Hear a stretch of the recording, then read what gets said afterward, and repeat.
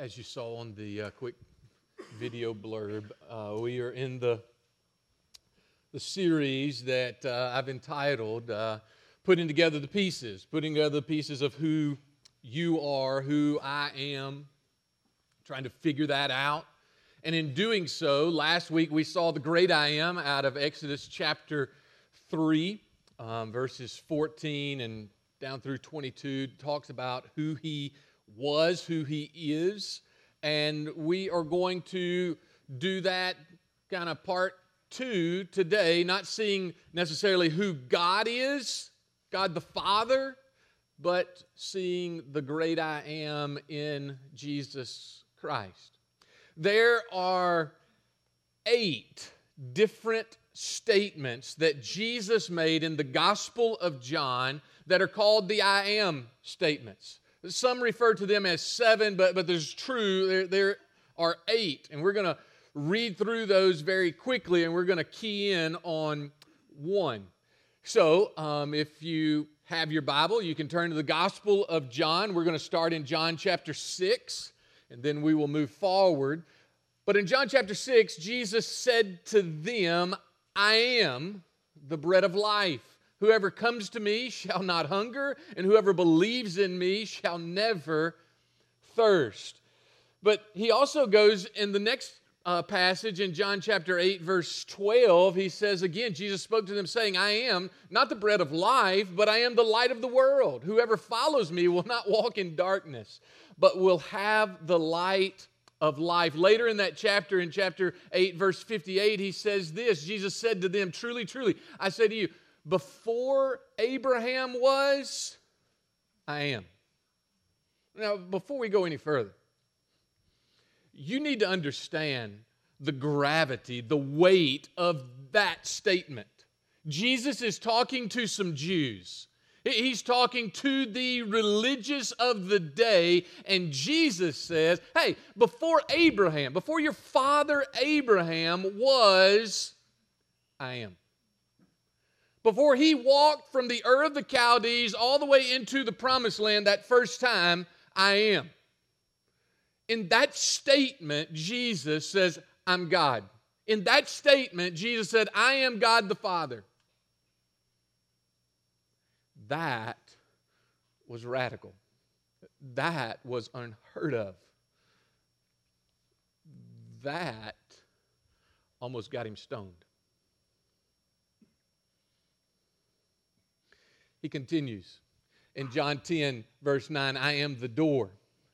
Anyone who enters by me, he will be saved and will go in and out and find pasture. Later in that chapter, he says this, that I am the good shepherd. The good shepherd lays down his life for the sheep.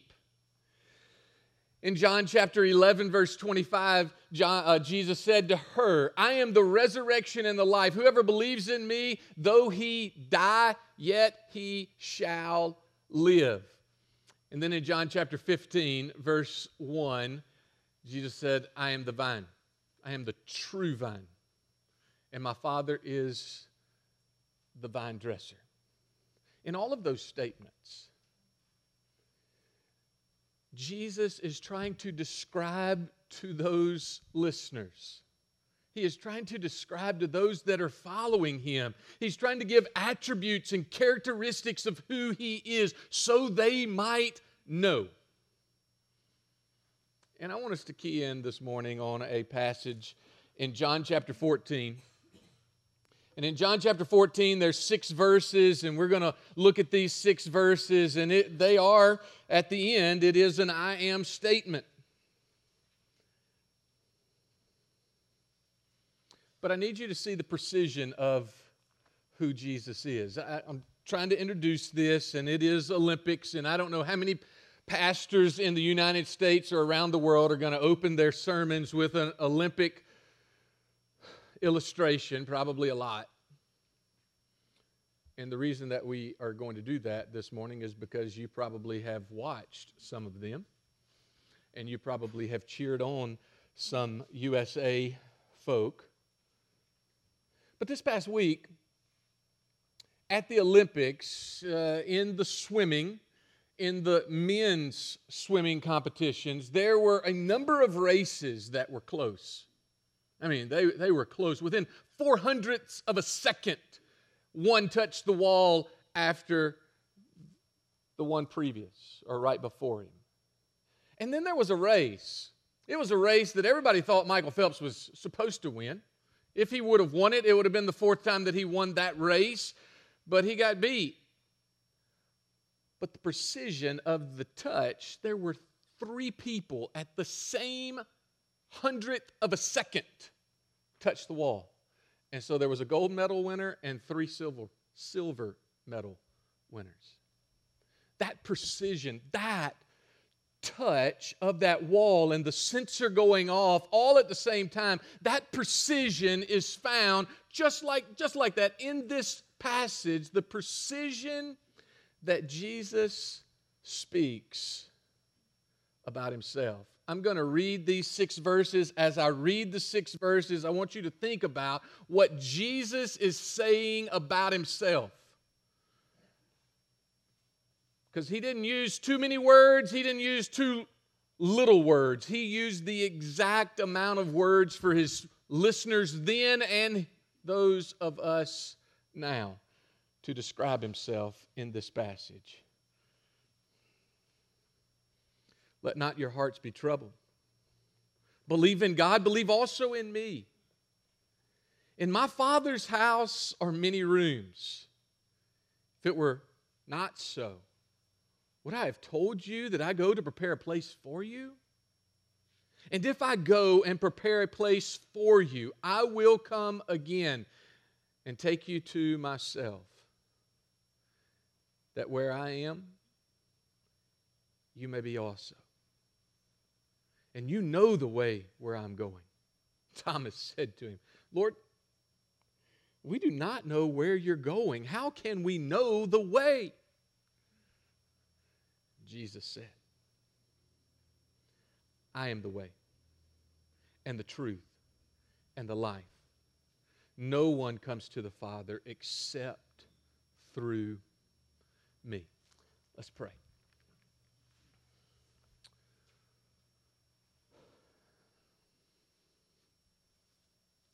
Heavenly Father, as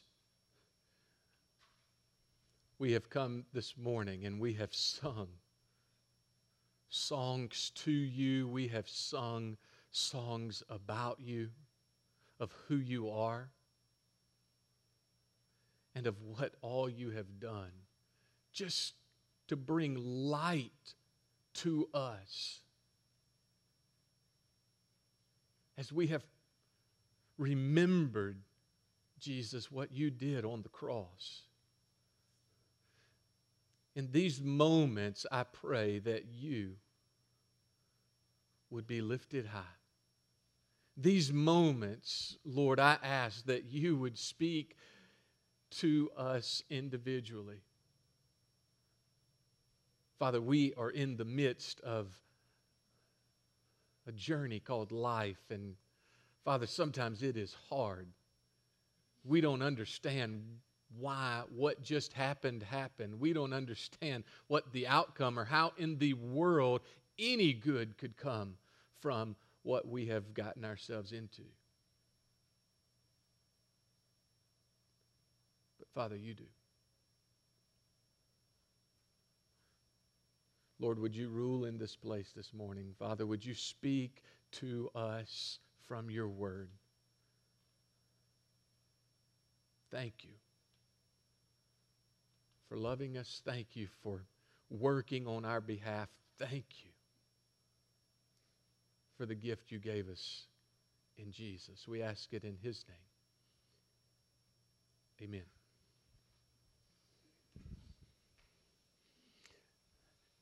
Jesus said,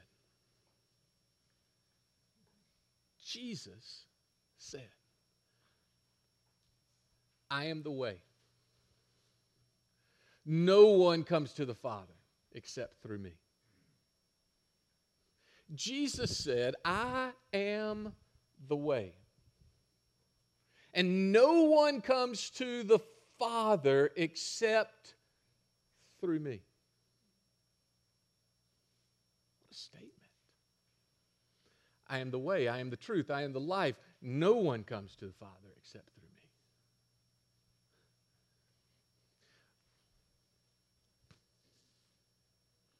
me. Look with me at the precision of that statement.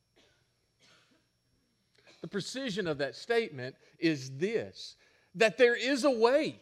Aren't we thankful that there's a way to God? Every single person in the world, in all of existence, seeks a way to God.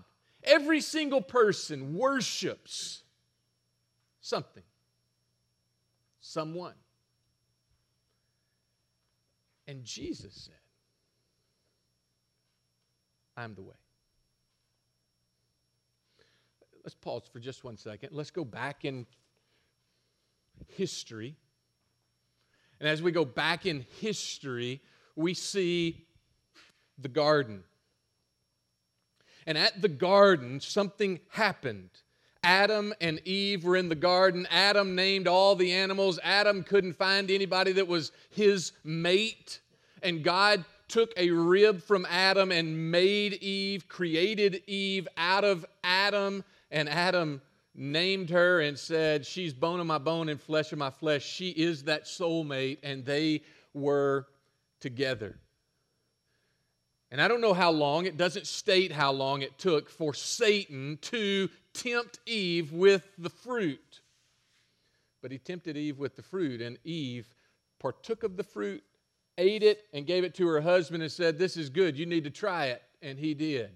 And at that moment, there was separation from God and His creation, man. And at that moment, there was judgment. And He said, you will surely die. And He cast them out of the garden.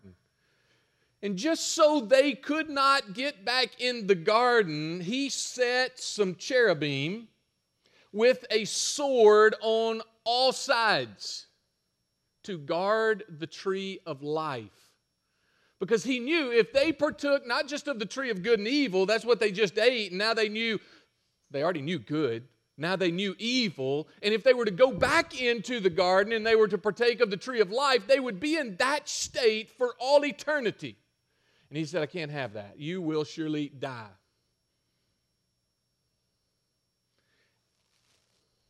And He put this angelic being there to guard so that they would not be able to do it. There was no way for them to get back to God.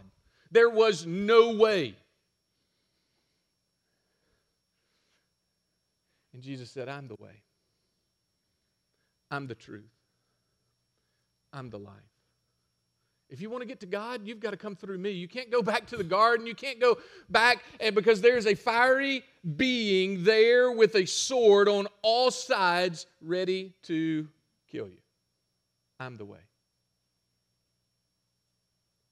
I'm the truth. I'm the life. If you see this precision and this claim, I know it's going to be so easy for you to think of possibly what this culture would say about the claim. Oh, the audacity of this person. The audacity that Jesus has to state that I'm the only way. The exclusivity of that claim. The brazen aspect of that claim. And yeah, we could key in on that, and sure, we can do that. But why not see the other side? That there's actually a way. There is actually a way for you, a fallen teenager. There's actually a way for you, a fallen adult. There's actually a way for me to get to God. And it's through Jesus. Oh, it's through Jesus. Why do we always turn to the negative? Isn't it so much easier to just think about the negative things? It's Monday. Oh, it's Monday. I got 5 more days of this. Hello, you have the opportunity to breathe. It's Tuesday. Oh, I cannot believe that my husband did that. I cannot believe that my wife did that. I cannot believe that my kids did that. Aren't we thankful that we have a husband, a wife, kids? Aren't we thankful that we have breath? Aren't we thankful that we have an opportunity to get to God?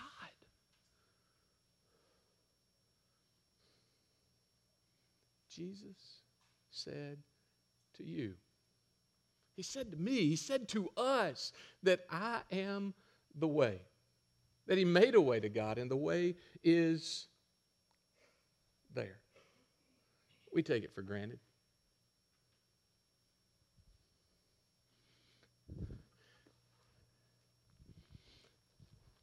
I was looking for this Bible this morning. I couldn't find this Bible this morning. I knew that I was going to preach from this Bible this morning if I found this Bible this morning, but I couldn't find this Bible this morning. I found 12 other Bibles that I have. I looked at all the places at my house that this Bible is supposed to be. And then I thought, you know what? I remember it's in my truck. Nope, that was another one. Must be at the office. Look back there, couldn't find this Bible. Finally, I found this Bible. Why do I tell you that? Because I have so many of these that maybe it's commonplace, and maybe it's the same way with you, that we have so ease to find the words of Almighty God that we're not amazed when we read Jesus saying to his followers, Jesus saying to his culture, Jesus saying that I am the way.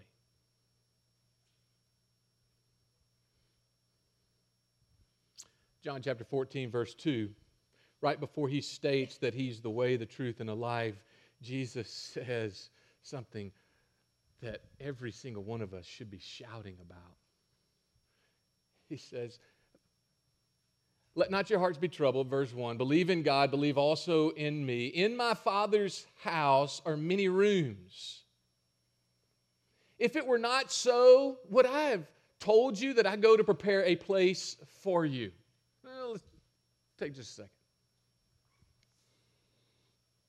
Why in the world would Jesus say to you, why in the world would Jesus say to his followers, hey, I've got this place that God's heaven has numerous rooms, or some translations say many mansions.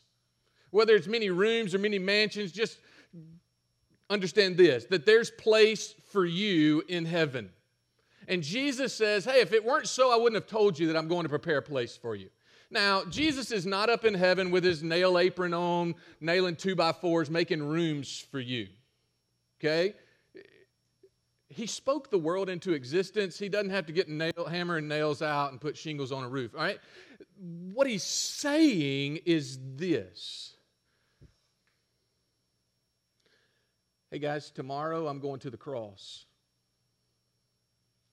Tomorrow, after we walk through chapter 15, chapter 16, chapter 17, after we get into the garden and after the time that I'm standing there and I'm kneeling and then I'm laying down and I am praying, there's going to be one of you that are going to betray me, and they're going to come arrest me, and they're going to take me to 5 different trials, and they're going to be all this mock trial after mock trial, and they're going to sentence me to death, and they're going to beat me. And I'm going to prepare a place for you. That's the preparation. I'm going to the cross for you. I'm going to the cross for you. I'm going to the cross for Brian Tillman, Jesus says. I've gone to prepare a place for you so that I'm going to come back and I'm going to get you. If you keep reading in verse 3, and if I go and prepare a place for you, I will come again. And what's the phrase? And I will take you to myself.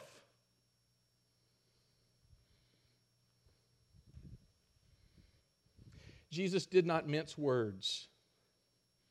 The bridegroom says to the bride, his followers, the church, hey, we're going to walk down an aisle together, and we are going to be together for all eternity. There is going to be a marriage. I will come back for you, so that where I am, there you will be also. I will come back for you so that you can be with me. I will take you to myself. It is an awesome thing to know that we aren't alone.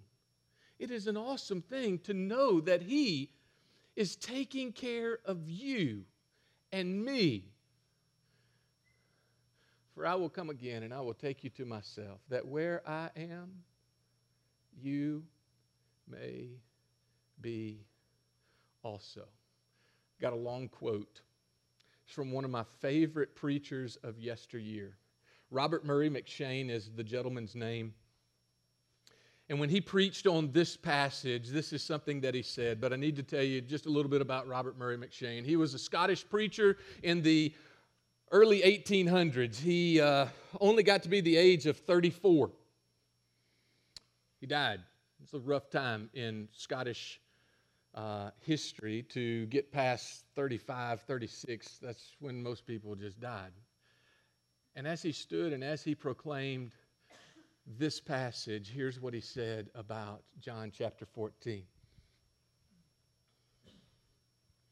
Speaking of Jesus, did He pull aside the veil that we might steal in secretly and easily into the presence of the Father? No. But He offered Himself an offering to satisfy divine justice and reconcile us to God. He said, "It is finished," and bowed His head and gave up the ghost. And behold, the veil of the temple was rent in twain. That's how we talk in DeSoto County today. From the top to the bottom. It is finished. The punishment of the law is borne. The demands of the law are answered. The way is finished. The veil is rent from top to bottom. Not a shred of the dreadful curtain now remains to intercept us. The guiltiest, the vilest sinner of you all. I love how he says that.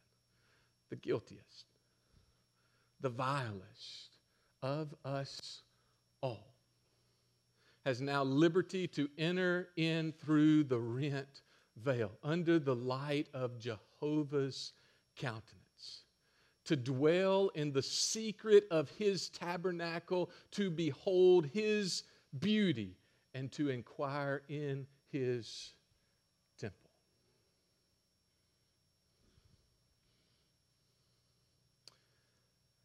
Jesus says to you, and He says to me,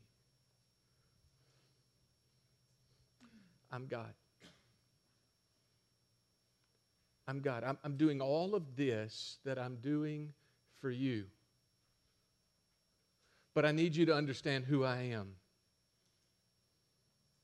I'm the bread of life.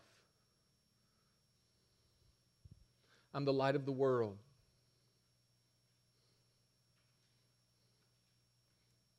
I'm the resurrection. I am the true vine.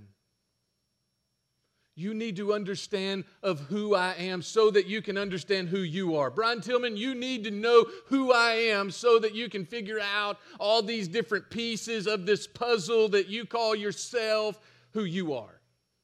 River Bend. There's all kinds of pieces of puzzles. But if we're going to get it right, we got to know who He is. And He has just shown us who He is. He has just shown us, hey, here's who I am. I am the way. If you want to get to God, you can only get there through me. If you want truth, you got to come through me. If you want life, abundant life, eternal life, you got to come through me. There is no other. And you can try for your 70 years, your 80 years, however long you want. You can go in all these different other directions, but there is no substance because He's the way. He's the truth. He's the life. Sir, we try so very much. Ma'am, one of the words in my vocabulary that I say way too often is, I'm busy. And we can put so much stuff in that 24-hour period that we forget about Him, that we just shoo Him to the side. He says, if you want life right now, you got to come through me. If you want worth, sir, right now, if you want weight right now, it's got to come through me. Everything else, fluff. It's like chasing after the wind. But if you want that, if you want it real, you come through me. Heavenly Father, I bow. God, I ask this morning for you to continue to show grace and mercy and, Lord, yourself to us. Father, that you would continue this morning to allow us to see you high and lifted up. Allow us to see your robe filling the temple because of who you are, the great I am. Lord, you speak to the individuals this morning as we have an opportunity to respond. Lord, you direct. For it is because of you that we are here. It is for your name that we have entered into this place to worship our King, our Lord, living God.